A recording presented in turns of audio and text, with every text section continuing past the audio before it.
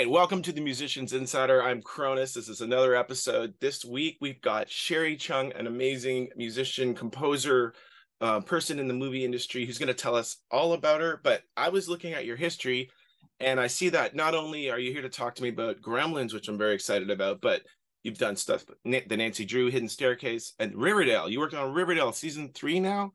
I watched the first few of those, and it was weird when Luke Perry passed away. That was rough. And I Yeah. haven't gone back to it since then, so I didn't know they were doing it season 3. So I'd like to hear all about that stuff. And then there's a red line. And so why don't you tell me a little bit about yourself? This is the Musicians Insider, and what I usually do is I like to hear how you've gotten where you've gotten, and maybe some advice for my listeners, and just tell us a little bit about yourself and what's going on with Sherri.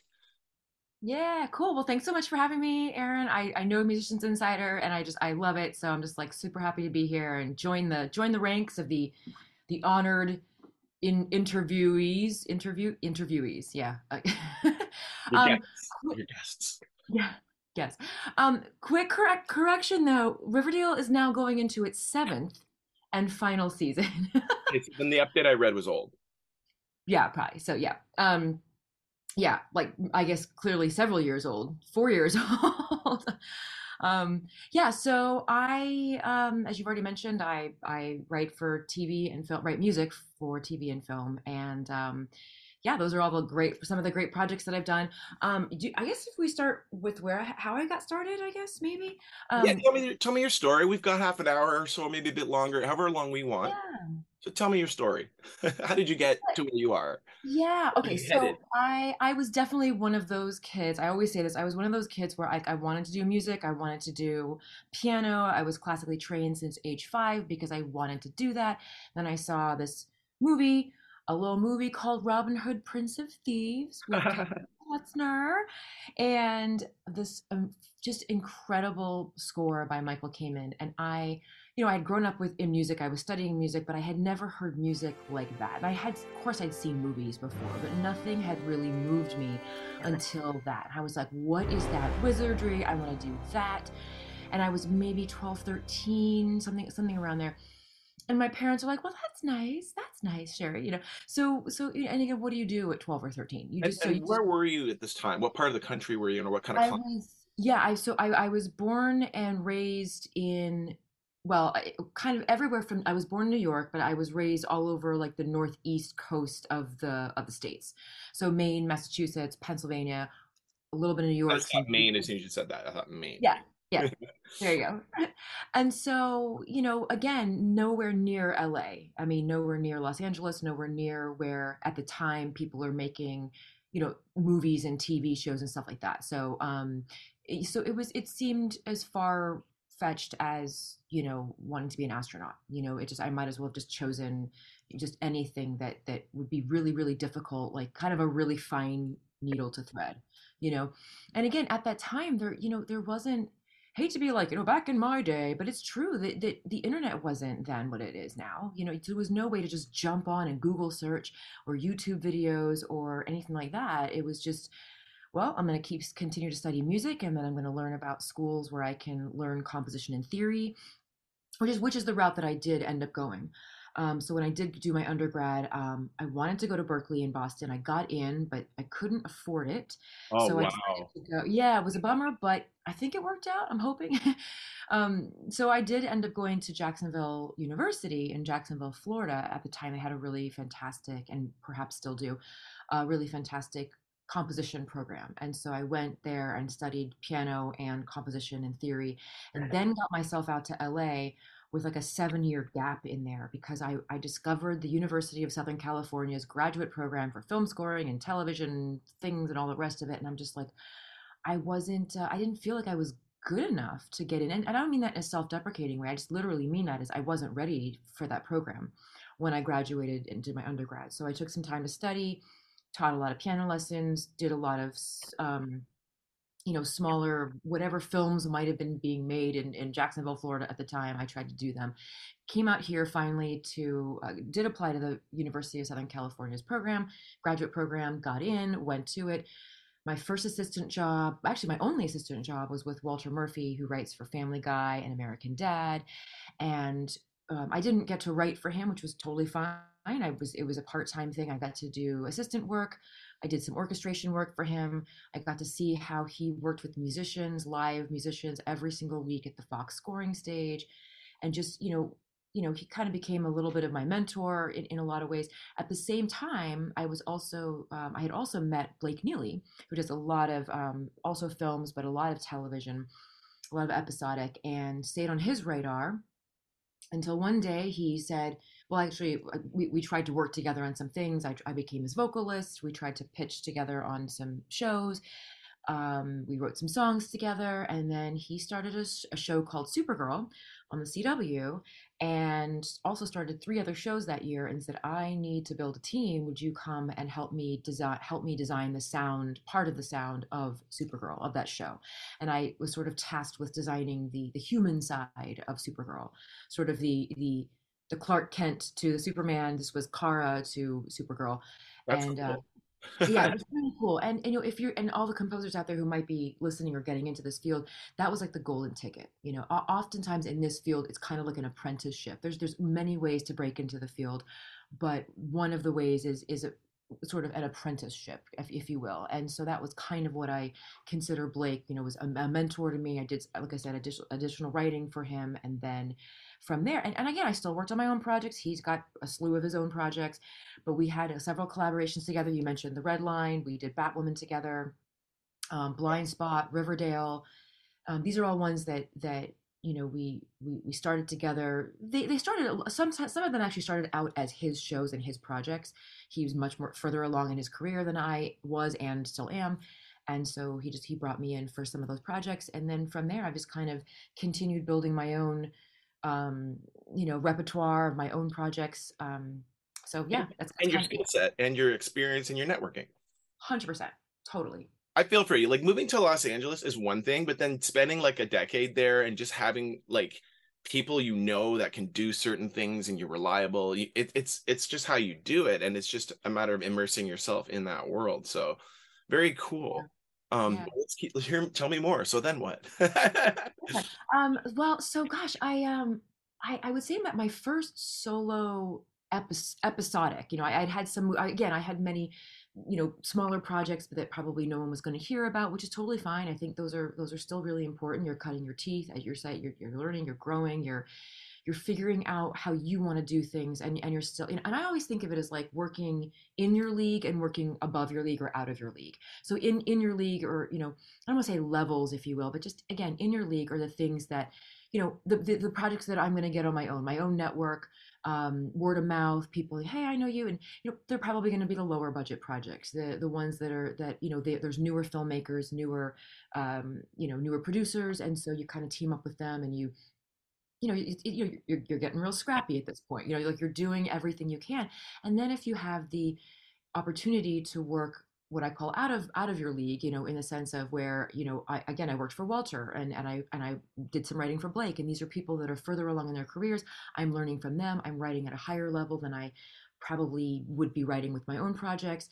Not because I don't want to, just because it's a lot. The time constraints are more demanding. The level is just all around more demanding, and so you're learning again how they're working in their business, and even down to things like organization. How are they organizing their files? How are they, what's their naming convention? How are their rigs kind of set up? I mean, all these things you sort of learn, and you adapt, and you pull things in that work for you. You're applying it in your league, and then it's and that, so it's a learning and growing kind of thing in tandem. And So then I you're did. passing it on to the people that you are mentorshipping as you go, because you're now Yeah, hiring people, right? absolutely, absolutely. So I've got two full-time assistants that I couldn't get by without them. They're amazing, and I've got some people that help me do some additional writing as well. For when I can't handle all of the work, when it kind of comes a little bit, when schedules don't align, or I should say maybe they do align, in a way that it becomes a little bit of a train wreck in some ways. So I was working on Blind Spot and Riverdale, and then I got um, my first studio film, Nancy Drew and the Hidden Staircase, with a really amazing director, Kat Shea. She's wonderful, and just had my first chance to kind of, you know, flex a little bit in the studio setting, and it was a really fantastic experience, and just a fun film, and had a great run with that, and then I have an because of older those. sister, so I know about the Nancy Drew series because she would read them and tell me about them. So I just Yeah, thought I'd throw that out there. no, see, and my You mom read the my mom Hardy yeah, Boys. my mom was into the Hardy Boys and a little bit of Nancy Drew as well. But I kind of grew up on Babysitter's Club, like the Babysitter's Club books. Well, if you had your sister, that when I she didn't might. read that stuff, but like, and she read Judy Blume and all that stuff. So I mean, like, there Yeah, was a lot of that going on. And actually, yeah, there's a new movie about her that just came out. I heard it on yeah. NPR. So like, there's a lot of stuff about that. It's very pop culture-y. It is, and I think we're in this place where we're doing all this like throwback stuff. So, I shouldn't say throwback, but it's like, I think there is a level of nostalgia. I mean, there's a level of recycling that I think we're doing, all the time anyway. Just styles come back in, clothing styles come back and, movie styles, I think, and then, people just love that. I love that like nostalgia. Um, I'm all about bringing back the 90s, 80s and 90s. Let's bring it back. It somehow feels like a safer time, which I think maybe everybody feels that way 20 years earlier. You know what I'm saying? Everyone feels 20 years ago or 30 years ago felt safer, as we get older. It's the same thing. But anyway, so I got my first solo credit episodic show with, technically it was Gremlins, Secrets of the Mogwai, but then I didn't actually work on it and start it until after another show that I got called Kung Fu, which is also on the CW. So that one was a really fun experience. That ran 3 seasons. It just ended officially. I think I know one of the girls on the Kung Fu show, actually, just randomly from LA. Um, that's interesting. There's Olivia Liang. She's the lead. Shannon Dang. Shannon. I know Shannon. Shannon. Oh, she's so great. I got the just the joy of meeting most of the She's cast. like the nicest person you can ever meet. She is, and they all are. They're just incredible. And I don't know I any mean, other ones. obviously as a composer, we're generally not going on to sets and really spending time with actors. And yes, there's occasionally of like, yeah, I want to visit the set and just kind of get the vibe and the flow. It helps me research my own process. But generally composers are not doing that. But That's what I was I wondering. But since you're in LA, you might be because LA is cool that way. well, it's true, but they actually film up in Vancouver, so I mean, it's Right? crazy. They do. But Yep. but it's social media. It's the beauty of social media, and I was able to. I just kind of started tweeting at them, and I was like, "This is your theme. This is your theme," And they were such a special group, and I did actually hear that they were like a really tight knit group of actors, and it was just a really special production on Just their look like a side. great bunch of people doing it right, and it just looks like a good success story all around. I don't watch really much of that stuff so much. I really haven't had much time for anything. Just trying Yeah, no, to I get hear you. Inside. This is season two, and I was hoping to do season three live, but I think I'm going to keep it editing it because I like being able to add all the stuff. Like if there's anything you want to promote, like your website or any other things like that, I'll put them below here. Like you just tell me to put it below, and then you send it to me later, and we'll put it below. Oh, cool. That's awesome. No, it's now that's hugely exciting. So what's exciting you these days, anyway? And we'll continue on with your story in order if you want, however you like. Yeah, well, gosh, I don't even know if it's that interesting anymore. What's exciting me is I will say this that and anyone who does content like we're doing, where you work so hard in your bubble, but yet nothing, we don't have any control about when something airs, when something Right. is released to the public, and so I feel like I had my head down really hard for like 3 years, and nothing new was really coming out. There were subsequent seasons of Kung Fu and Riverdale, which was really great and very exciting, but in terms of all the other things, as we know, Gremlins: Secrets of the Mogwai, the first season, and I can't wait for people to see the finale of the first season. It's something that I've never worked on a project for such a long time without it being out in the world, and all of the animators and the filmmakers said the same thing. They're just like they've all worked on it for 5 years. I worked on it for 3, and it was like, wow. I mean, and animation does take a while, but it was just because of industry mergers. There was all kinds of studio things that were going on that I think they wanted to wait. And Is then is there a prerequisite of watching Gremlins to watch the show? no, no, I don't believe so. In fact, I think that a lot of parents now who were fans of the original Gremlins are using it to get their kids into Gremlins. But I warn the parents, it's dark. It is. We are not shying away from all of the emotions, and it's the Amblin way. If you think about it, it's the Amblin And way. I just had Pat on who did the music for Dexter New Blood. Okay. Awesome. and to, like, because that's definitely dark. Yeah. Speaking of dark, that's what made me think of. Yeah. No, seriously, and I love it. I love it. I think it's important. Again, it's the Amblin way to experience all the emotions, not just the mushy, heartfelt, emo type of things, but I mean fear, guilt, And sense of duty, sense of doing the right thing.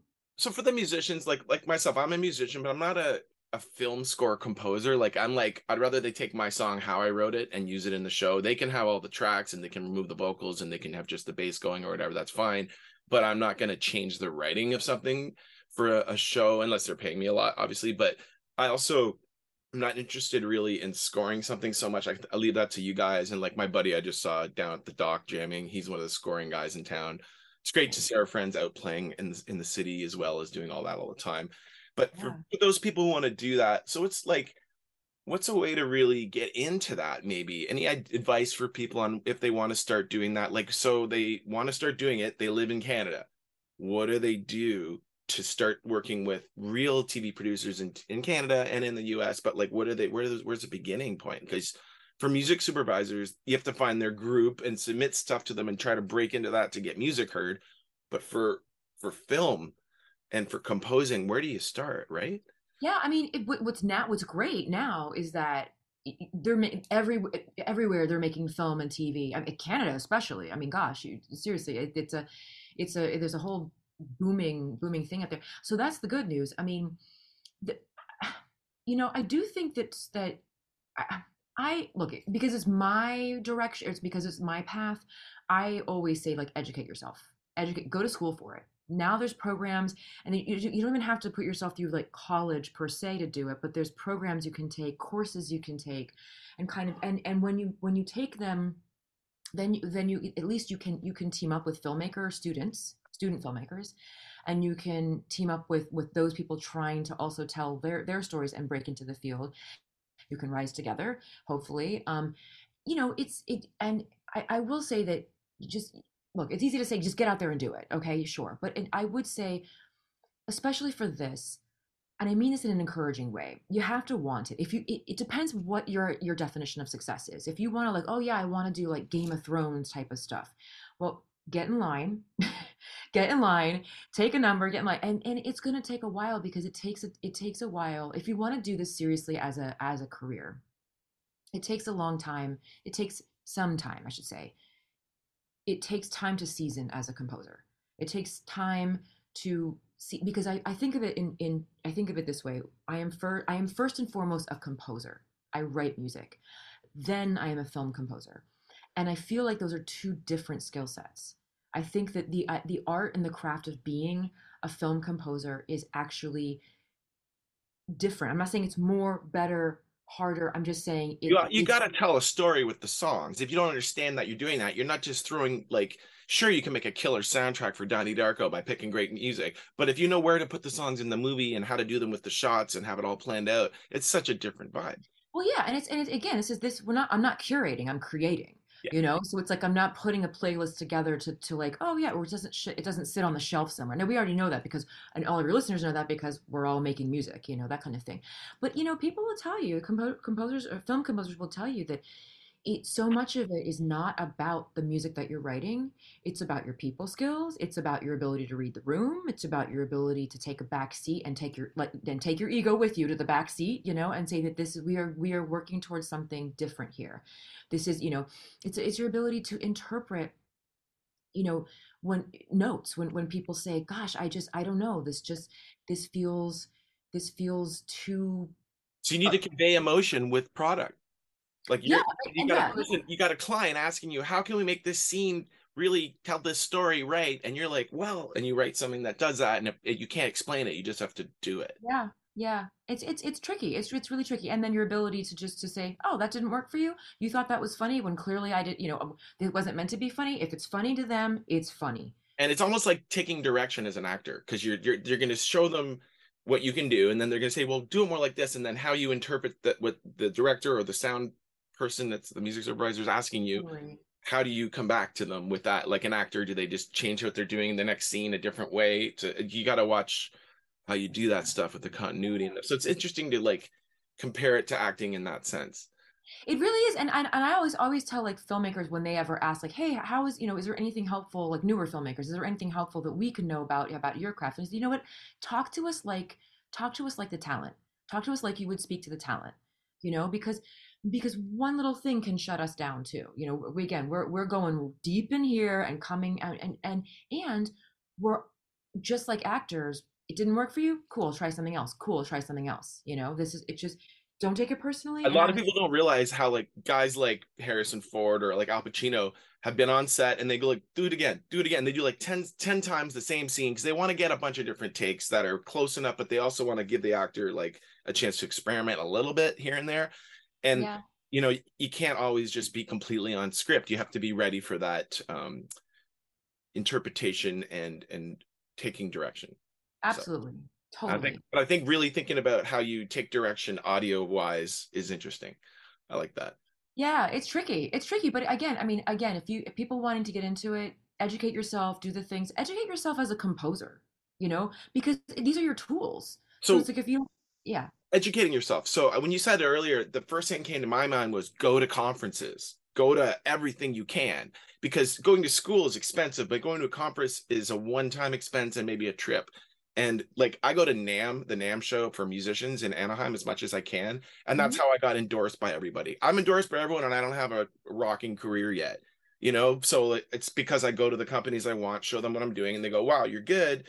You're not famous, but you're good enough that you could go tour and it would work. So like by just meeting the people in the industry, you know, Yes. and I was thinking about, for example, I do gaming stuff, and I'm like, well, why don't I consider moving into the gaming industry a little bit? What would that take?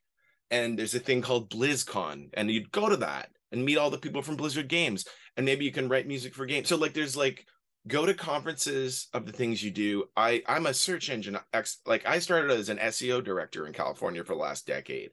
I would go to something called Webmaster World in Vegas or PubCon every year and Mhm. speak to people about search engine optimization, YouTube stuff. And now it's all about social media and TikTok. And now it's about AI. So Chat GPT Yeah. is writing all my social media and SEO posts and optimizing them before we post them. So there you go, right? And so even if you're Scary. a writer that doesn't like AI, you can use it for your media. What were you gonna say? I said that's scary, but I'm because I'm trying to figure out ways like what's the way that it's not gonna like scare me, but maybe something like that. Well, I just don't. do you use it? Mm-mm. Okay, go to chat.openai.com, log in with your Google. That's it. Then be like, hey, give me 10 summaries of this article that I wrote that I can post about on Instagram. And then you just take those summaries and you just put them on Instagram, and that's your social media. Okay, so it can help me with social media. All right, this is good. I like it. And say you want to do 10 tweets or you want to write a tweet every day for the next 30 days about your upcoming things. Dear ChatGPT, just open ChatGPT and simply write, here are the three things that are my projects I'm working on. Please create 3 weeks of tweets starting Monday to Friday and do some for the weekends as well. And then output it in table format, act as my social expert. Thank you very much. And hit enter. And it'll just do it. If you don't like what it said, do it again, but don't put my name here, but don't put social media handles with this or include these hashtags. And it'll just keep doing it for you. Wow, that's crazy. It's easy. Like I could do it in another window here for you, but we'll have another talk about that sometime. But feel free to reach out if you want any help on that. Yeah, thanks. I'm also technology is your friend. Like I do some editing for people for video stuff, and this is some advice for my listeners as well. I had a friend who has a bunch of videos they need edited, and we're trying to figure out. Well, he's in Texas, I'm in Canada. What's the way to do it? So Dropbox, Google Sheets, make a column. You put the file URLs in one column for Dropbox, just saying these are the unedited raw videos, and then you have another column saying this is where you put the completed videos, and here's a link to the folder. And you literally just have it highlighted in red when it's not done, and then when they're done, you put them green, and you share the doc. One guy's editing it, one guy's inputting the raw videos, and then they can go back and give you comments in there, and you can work offline, like you're You can, online, yeah, but you're not online at the same time. it's true. And this and the same thing with people trying to get involved. It's like this technology. Technology is totally your friend, and nowadays it's even easier to kind of get into this field. But yeah, listening to podcasts, listening to your it's like all the different that's how people can educate themselves and also as you said before, like FaceTime. FaceTime's really important. People want, like, when you meet somebody in person, because again, when you think Well, if about I like, was at a conference and ran into you now, I know you, and that doesn't mean yeah, anything, but it does mean something. You know what I mean? well, Because it I know a does, lot of yeah, people you wouldn't know because they were different. I'm in music more on the rock yeah. side, and you're more in the film side, so it's kind of neat. Um, And yeah, I mean, in terms of like whether you're trying to get a job or you're trying to say, hey, I write music and I see that you do films, and if you ever need a composer, I'm here for you. People, no one wants to be stuck in the trenches with like a jerk. You know what I'm saying? So like, so when they meet you in person and they see, you know what, I actually totally jive with that person. Let's go grab coffee, or let's talk on the phone, or let's hop on a Zoom, and then then a lot again. So a lot of relationships build that way, and by the way, they might not even heard your music at this point. They just like you. They just right. like. What you're saying is so right on the like, when you meet people, if they like you or not, it's such a good vibe. You're like, oh, I could work with that person, even if usually I'll Yes. try to work with that person. I want to enjoy working with someone like it's being in the trenches with that person a lot. Yeah, that's a good way to look at it. Yeah. Very interesting. Yeah. So yeah, and I started the podcast just like to do more networking, and I can actually like ask the questions that I want to ask for me. I can say, hey, I have a song. I don't want to like write for you, but how do I submit finished songs to supervisors? And then I learned that music supervisors like to be the ones that do the curating. They don't want to be given a song and told what movie to put it in. So you have to Hmm. meet them and schmooze them and have them just find you. It's sort of weird. Yeah. And I mean, yeah, again, staying on people's radar, staying in people's minds, staying and be like, oh, oh, I know that name. Oh, that's cool. Because they'll think of you, and then when they have a project. So it's like they have got a project and it's like, oh, I remember that. I remember Sherri that she did that track. Let me look at it. Oh yeah, there it is. I mean, it's interesting. I mean, it's all about staying on people's radar, but not overstepping your bounds. I mean, again, it's like reading the room. Like you don't want to stalk somebody. You don't want to like annoy them because that Right? can You be meet just, some people in like a public sort of forum thing, but you're one of the panelists, and then as soon as you're done, you got one person just continuously asking about this problem that they have that is something they could have solved without you. yeah, But yeah. they're And then like you're just like, sad I'm that they not can't gonna. break into the industry because of you now. Yeah, exactly. Well, they shouldn't have badgered the. Well, some people they just badger everyone at everything the whole time. It's interesting to see those people, and then you see them like 2 years later, they've sort of learned to calm down, but they're still doing it. You're like, Yeah, man, someday. I And know. you're like, am I like doing that too? Do I do this to people? It's so true. Yeah. Do you take part in any conferences or do any panels or things like that ever? Have you ever gotten into that side of networking a bit?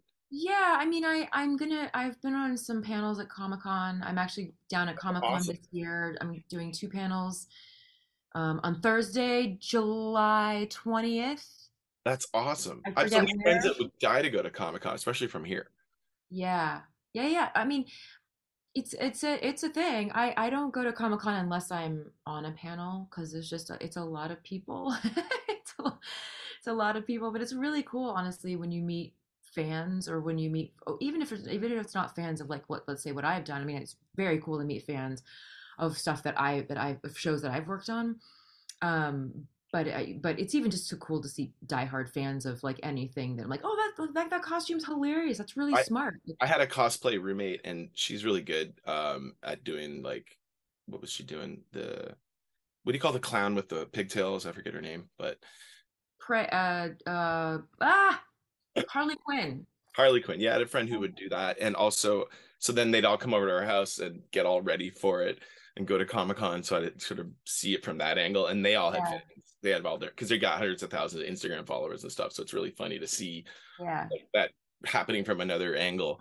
Yeah, I was in LA for a while. So back in Canada, it's yeah. actually so hot here today. It's insane. Our pool's hot, everything's hot. It's hot. It's like LA, but it's Well, LA, gosh, it's only, yeah, I mean, look, I'm gonna enjoy the cooler weather before it gets crazy again. But we've had some pretty cool, like, yeah, for you us. guys you guys have had I left in 2020 when the pandemic hit in March. I left LA after 13 years and now I'm back in Canada. And the weather has changed like while I left. Like apparently LA is not like June gloom turned into like massive mudslides and rain or something and all through January and I February. know, And I'm like, I geez, I know, left and it's better here now. I know, I know. It's so true. Everyone's like, you're gonna go back to LA? I'm like, I'm gonna Airbnb for a month, but I'm not moving back there. Forget that. So Yeah, I feel like I mean that's something else too. I always I when I came to town and I saw when I came to LA and I saw the Hollywood sign for the first time, I was just like floored and blown away. And it's kind of my barometer. It's my barometer to say like if if ever I see the sign driving or whatever and you and don't feel a certain way. yeah, if I roll my eyes or if I get like an icky feeling, then I'm like, oh, time to go, time to go. But it still holds that magic for me. It's Hollywood. It still holds it. I I used to still hang out a lot in Franklin Village, actually, Beechwood Canyon area. I yeah. love that spot. It's so Yeah, good. I just moved out of that area to like Universal Hills area too, so that's The kind of last cool. spot I was at was what do you call it? Like the Hollywood Hills in Sherman Oaks, kind of up by Yeah, Mulholland Drive, but I was like up just in a bit off Mulholland. It was awesome, and we would go to the Rainbow all the time. And then we'd hit. You can go one way down the mountain to go to the to Hollywood, or you can go the other way and go to Ventura Boulevard and have yeah, breakfast. yeah. No, that's great. That's really great. Yeah, no, it's yeah, LA. If I left, I probably wouldn't. If I left, I'd be done. I think I would be, yeah, Yeah, well, 100%. we'll get back there someday. You ever do Burning Man? No, have not yet. We run the skateboard camp there, a bunch of our friends. I Oh, haven't been in 3 years because of the pandemic, and I'm kind of missing it. But so next weekend, I'm going to the Tottenham, Ontario, Canada Bluegrass Festival, nice. and it's apparently amazing. And I have family in Ottawa and Ontario. I have dual citizenship actually with Canada, so or so Canadian with Ottawa dual is actually citizenship. about 4.5 hours from here, but I used to live in Ottawa and work at Nortel way back in the day. Yeah, So I had a band in Ottawa, and we were one of the biggest bands called Thermocline. We had a video on Much Music and stuff, and we yeah. played with like Edwin and some other big bands down there, and we had Matthew Good and stuff back in the day. So we had a fun time in Ottawa. Ottawa was good to me, Yeah. but the weather sucks, and all the bands always skip Ottawa Yeah. on their tours. So I was like, I won't skip Ottawa if I ever make it, but because it'll be That's awesome. Barrymore's Music Hall 80 nights. But so back to some, musicians insider stuff, like a little bit more for my audience, a little bit. Just if you have any maybe some tips or parting advice for them, like we'll wrap it up soon here, I think. But anything that you think might be helpful or any just some just some little tidbits or anything, I'd love to hear Yeah, them. I mean, honestly, like, you know, if you're gonna be, if you want to get in the business, just don't be a jerk. Don't be a jerk. This is a service industry. It is. It's a service industry, but it doesn't mean you don't get to have an opinion or a point of view. It just means, you know, you are working with people. You are creating music for, you know, for something else that is not your own, you know, passion project. You can have your passion project and you should have your passion project, and it's not your TV show or your film, you know, that's their passion project. So it's kind of like, you know, just it's but it's a incredibly fulfilling industry. I feel like it's an incredibly fulfilling job. I especially on Gremlins, I have really felt this way. I'm just like, wow, what amazing people. But yeah, just you know, again, learn your craft, which is writing music, working with instruments, live instruments, working with instrumentalists, working with musicians, working with people, and you know, as well as reading scenes and working with, you know, within parameters of what the job is, because the parameters is, I should say, the industry is really all about the job. I should say is really all about, there's a lot of parameters, there's a lot of constraints, there's a lot of rules, you know, time constraints, budget constraints. You know, it's not there is work involved. There's art and there's craft, and I would say, you know, learn both, know it, love it, and if you can imagine yourself being happier doing anything else, go and do that. You know, because I would say the other thing too is that this job is, this career is, there's no destination. It is only about the journey. And you can say that about life in general, of course, but you can't make, you know, winning awards, you know, winning the hardware. You You can't can't make, chase the one Grammy. yeah, you can't do that. I mean, it's not, that's not in your control. There's a lot of things that are in your, certainly in your influence and in your control, but winning awards and having accolades, getting the accolades, even, you know, that's not in your control. So it has to be about the journey. I really love what you're saying here, and I want to say, like, on top of that, to build on this a little bit, I think it's very, very interesting, like, to think about how advice is like socially is more important than technical or artistic ability in this point. You need to be nice to everyone. and Yeah. not fake nice. Be genuinely interested in what people are saying to you, or don't talk to them.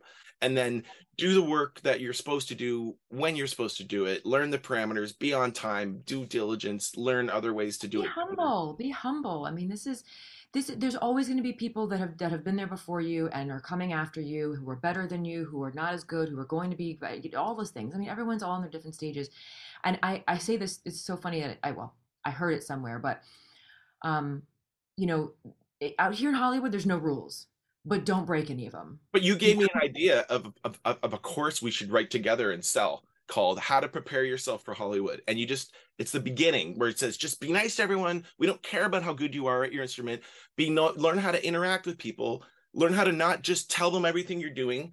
Keep some secrets up your sleeve where you can play cards later of things you have or names you could drop, but you don't want to. Yeah, you know so and so, or you live with them. Nobody cares unless they ask you about what that person was able to do and if you can get in touch with them first. Yeah. Like, And, don't and play your cards too hard. yeah, and I would say like among that, like, being humble, that kind of thing, but also the other thing too is do a really good job with what is in front of you.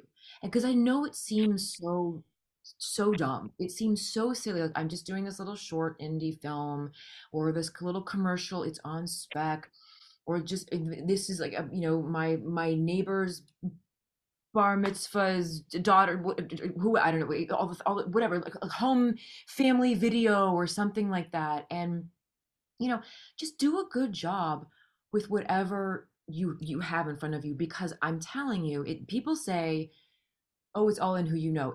It's in who you know, but it's about where they're going too. It's like, you never know that the conversation that you had with this person's spouse or partner is actually, like, is going to make that film or is going to do that next big project, or even a smaller project. Just do a really good job with what's in front of you, because word travels in good ways and bad ways. You know what I'm saying? And again, if doing what's in front of you, it's again, you got to do it in stages. What I'm going to do in 5 years, I'm not ready for yet.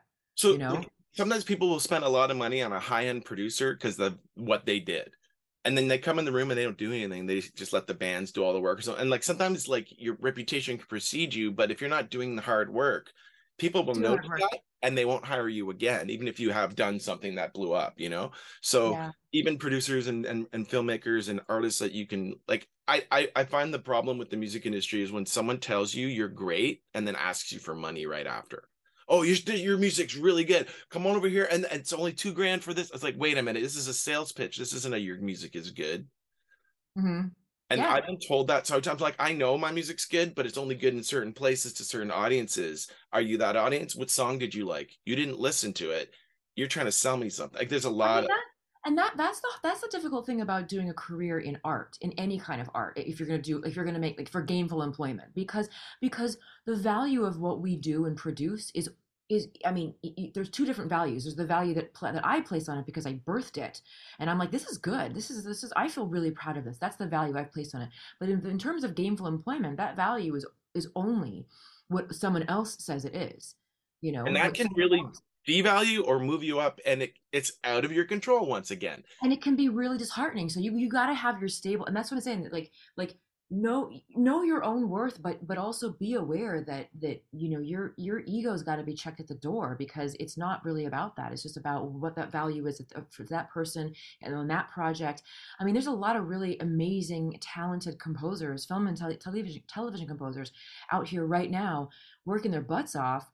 But if they just don't have the project that makes it big, then I shouldn't say they, if we don't have a project that really, like, stands out, which is getting harder and harder to do since streaming has started. There's just so much content. It's getting harder and harder to have a project that stands out, but I don't have any control over whether that project, lands or flops. I have no control over that. I'm Aaron Kronis. Kronis a musician, but I have the musician's insider, right? But I'm getting more love from my daily walk guy Snapchat account than I am from my band stuff because I just walk Yeah. every day and I basically just tell funny stories about what's going on around me. And I'm like, Yeah. today's walk's I starting up. I don't know yet. We'll see where it ends up because the end of this video could be funny or it could be a surprise or it could be just a boring walk. Guess you have to stick around and Yeah. find out. I That's watched awesome. TikTok. Do you use TikTok at all? I don't. I do not. Okay, so if you ever start to, I just watched a TikTok webinar today on how to use it, and they're just one of the interesting points from it was not for it to be scripted. Like they don't want it scripted. They want it to be a real, genuine story, not scripted, and use trends where appropriate. So it's kind of interesting. So I like learning like how does it what's going to be making something viral these days. So that's something I work on a lot, and I'm trying to help my audience understand that I am working to learn how to do that better so I can pass that information along to them. And I think little things like knowing don't do scripted TikTok videos is kind of helpful. But Yeah, that is. it's weird because I wasn't like they had this little quiz saying do you like, asking us what we think is going to make for TikTok to be better. Like just for example, what I was watching it today and I actually filmed the webinar while watching it just so I could watch it back later. And they're showing stuff like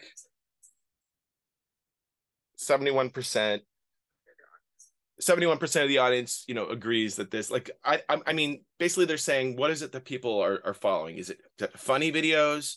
Is it learning videos or is it trends? It was trends. And you don't know which one it's going to be until like they're telling you this little thing, but I kind of understood that, like that people are only going to watch things that are entertaining as opposed to funny.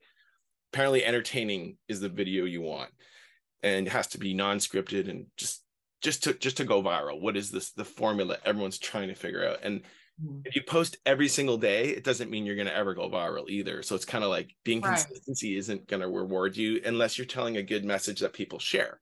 How do you Yeah. make something that people want to share? So Yeah. anyhow, out of that world and back into your world, Sherri Chung, thank you so much for coming and being on Thank my you.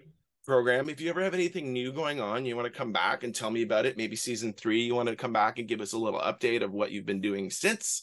Um, Yeah, I would love to. I just real quick though, I did want to say I do have something that I also did based on a true story just came out on Peacock with Kaylee Cuoco and Chris Messina and Tom Bateman based on a true story. So tell your fans to watch it or check it out or something. that's And fun. then yeah, and then I also have something coming out on Netflix in July, late July, called Happiness for Beginners, which is a really awesome um, little sort of rom com with Ellie Kemper and Luke Grimes as well. It's also coming out. So So when you say you have these two coming out, you mean you did the music scoring for them, or there's all of it, or most of it, or part of it? How I did did all of it. Yes, yes. So based on true, yes. So I did the yeah, I did wrote the music to all of them. beautiful?